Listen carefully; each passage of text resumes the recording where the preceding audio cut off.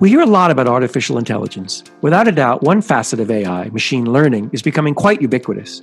Today's podcast is about a specific and exciting application of AI, natural language processing. NLP can provide a lot of value in some client interactions and can take your company down new paths of process automation. What you could do with NLP today in this episode of George & Partners Impact Podcast. I'm Jon Prial.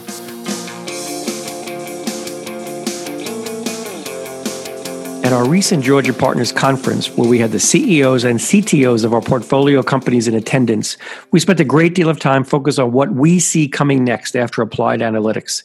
That's security first, messaging for business, and artificial intelligence. We brought in a number of thought leaders and we're quite pleased to have Jason Brenier, the CTO of Idibon, to talk about NLP to our portfolio. And we're even more pleased to be sitting down with him now for this podcast. Welcome, Jason. Thank you for having me. So in a nutshell, why don't you tell us what Idibon does? Well, Idibon provides a platform that actually enables analysts to develop customized AI systems for the automatic analysis of text data. These systems can generally be used to perform things like sentiment analysis, which you've probably heard of before, extract opinions from customer reviews, detect evidence of fraud in corporate communications, identify active practices in customer calls, like in the call center, and even automatically route text messages. So we've got a very rich, deep solution that also goes quite broad. So in terms of accomplishing all this, how much of it is automated? Well, we're actually able to do this by using human-machine collaborative process called active learning. In that process, humans serve as the experts, kind of the input to the system, and then the machine will ask for additional input so that it can get smarter over time. And when applied, the process can be used to develop models for any language and any source of natural language data, from social media to transcribed phone calls. And so far, we've helped customers develop models in more than 60 languages, including emoji. Yeah, the richness of a good emoji string just can't be beat. So in terms of machine learning, it's often talked about as a solved problem, and we all know it's probably not quite there yet. So as you take this from your research to applications, what's been your biggest challenges so far? Well, unfortunately, despite many exciting recent advances in machine learning, the core algorithms alone just aren't there yet. What they need is a little bit of help from humans to get to that 90% plus accuracy. So sometimes humans are good at being teachers or teaching a system, but the easiest way of teaching is through dialogue and interaction. And that's why Idibon has designed its system to create kind of a feedback loop between subject matter experts and the AI. The feedback loop actually allows humans to provide expert input, and it allows the AI to respond and elicit additional input that allows it to improve its performance over time. With that type of system, we've been able to build highly accurate text analytics models in as few as 36 hours, which is pretty amazing. And the best part about it is that the system can get smarter and smarter over time as more and more input is elicited from the human. 36 hours is definitely amazing. So you've got what we call active learning, and you're bringing in more samples real time. But what else will make this different for you? The other challenge is ensuring the quality of that input data that the humans provide. As they say, garbage in, garbage out. And it turns out that humans can also be experts at producing garbage. So it's not always the human's fault, though. That's good. Sometimes we've defined the task incorrectly, and so they're doing their best, but they might have the wrong document labels. They might have the wrong set of categories, or perhaps we've assumed the wrong relationships between those categories. So we've developed a process and set of metrics that help the system identify the bad labels, the bad annotators sometimes, and bad documents. And overall, this helps the system adapt and make decisions about what needs to change about the learning process in order to get the best model performance in the least amount of time with the least amount of human effort. And that point is really important. All of our customers want to limit the amount of manual annotation that they have to do to build the AI. And when we talked about the training of the model, I never thought about it that the judge or the trainer is becoming judged along the way. So that's pretty good. Exactly. So when we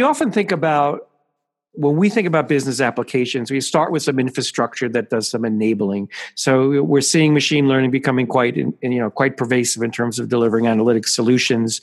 And we're really seeing that the thought of machine learning isn't differentiated anymore. Everybody's doing it. It's a bit of a business imperative at this point. But again, that's starting with the infrastructure, and then we've got to deliver something on top of it. So as I think about NLP as kind of this higher level application of AI, can you talk a little bit about how you see NLP as infrastructure versus an application, please? Sure, but let me go back a little bit first and talk about what NLP is. It's generally viewed as a set of statistical and also rules-based methods that allow us to automatically analyze the content of natural language data. And like I said before, natural language data can take many forms, from email, social media, transcribed phone calls, etc. Some things that we can do pretty well these days with NLP systems include four things. The first is sentiment analysis. Again, something that most folks have heard about. That allows you to determine if a product review is positive or negative. In some cases, it'll allow you to predict the intent to buy in consumers' social media or tweets. We've even seen cases where there's a high correlation between that prediction of the intent to buy and actual car sales. The other thing that NLP can do really well is something called topic modeling, where it will allow us to do things like identify the main product features that customers are complaining about in a call center. So it kind of groups documents and comments together based on the theme or topical content.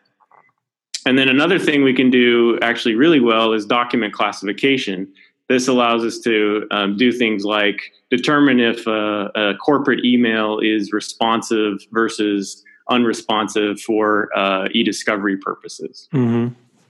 And the last is more of a kind of an information extraction task that we call named entity recognition. And that'll let us do things like identify and store the important pieces of confidential information in customer correspondence for HIPAA compliance, say. So looking for social security numbers, looking for mentions of people, places, and things, and things like that. So NLP is already way up the stack. I think of sentiment analysis. It's already delivering a result that's applicable. Even it could be built into an app or a process, or it's already just relevant to someone just analyzing existing data. So this document classification, these things are already getting high up on the stack. How high up can you go in terms of building off of some of these pieces of NLP? Well, it's kind of cool because you can use each of the things I mentioned and some of the other things that NLP does as building blocks for even more sophisticated systems. Just a couple of examples are automated messaging applications. An example of that would be Facebook M, which we've seen a lot about recently. Automated scheduling applications with X.AI and Amy. Also, I've seen automated alert generation systems for things like insider threat and cybersecurity. And how much data do you need? And is the unstructured nature of this data much of a challenge? The good thing is there's no shortage of data for doing these types of things and performing NLP. Unstructured and semi-structured language data is one of the fastest growing data sources around. Again, think email, instant messages, blogs, etc. In fact, every 3 months, the world's text messages exceed the word count of every book ever published in the history of mankind. So we can leverage all this data along with rich contextual data. So the time that it was written, who wrote it, various behavioral or kind of click-through data. We can leverage all that to build smarter AI systems. So if I'm a CEO, And I haven't really thought much about AI, or I know it's coming. And I'm realizing there's a lot of practical value in an NLP type solution today. So if I'm thinking as a CEO now, someone within our portfolio that wants to leverage NLP, what might they do? What might they look about from what their infrastructure has? How they might leverage something that's coming from an Idibon? Yeah, well, many companies can definitely use this technology within their existing infrastructure. For example, one of our customers is using our RESTful API directly to power a supply chain monitoring system where they look at a lot of news articles and automatically classify them. And then another is using that same API to automatically route incoming text messages in response to community health surveys. How do you work with customers and determine where they should be focusing?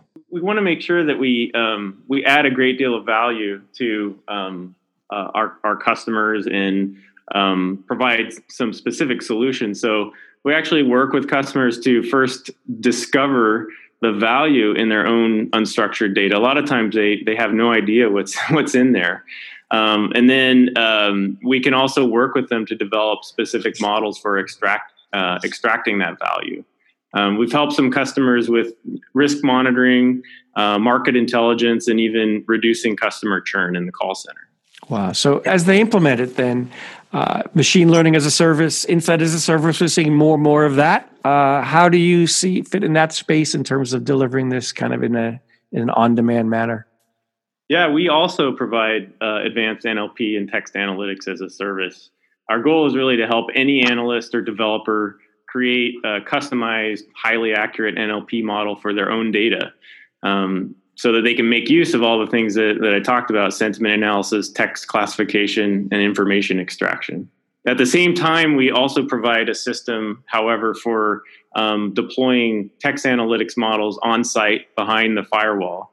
And in fact, our publicly available system, Idibon Public, can improve over time by calling home with annotated data, sharing that as training data, and then publishing updated models across a wide network of users. Excellent. As we know, the more data, the better. So it's interesting. You said you'll actually work with customers discovering the value of some of their data.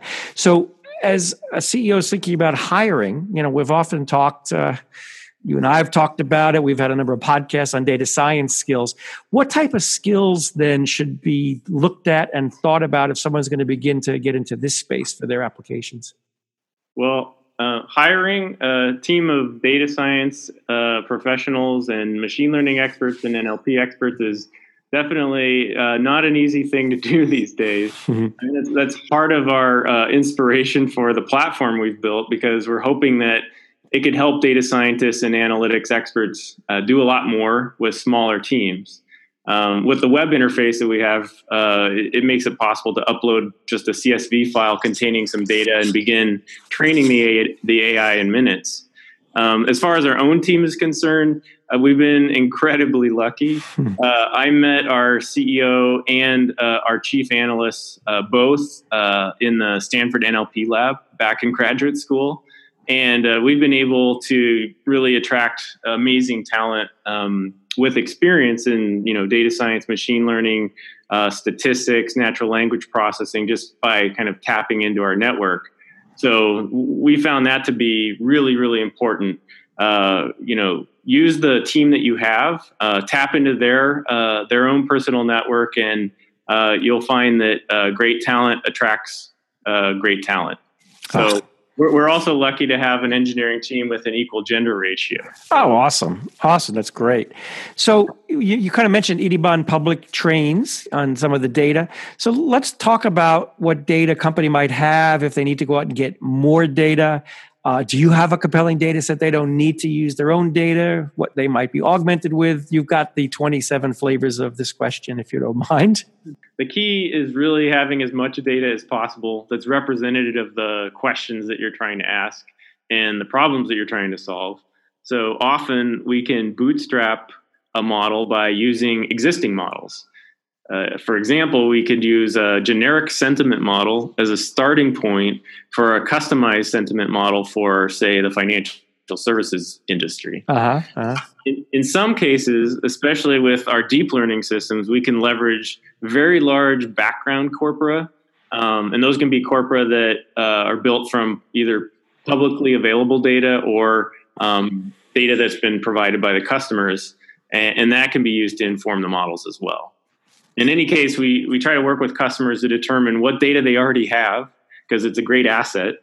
And in particular, we look for opportunities to use any metadata or existing annotations that would reduce the amount of human input required. Oh, that's great. So I got to ask, great way to close this. I read about a project at Berkeley. They've got a computer that can detect sarcasm. Now, it's not better than a human. There's still human elements involved, because I saw that they need a hashtag of sarcasm, so they get a little bit of a leg up to recognizing sarcasm. But how good is this? Is this all true? That's a question that we actually get asked all the time.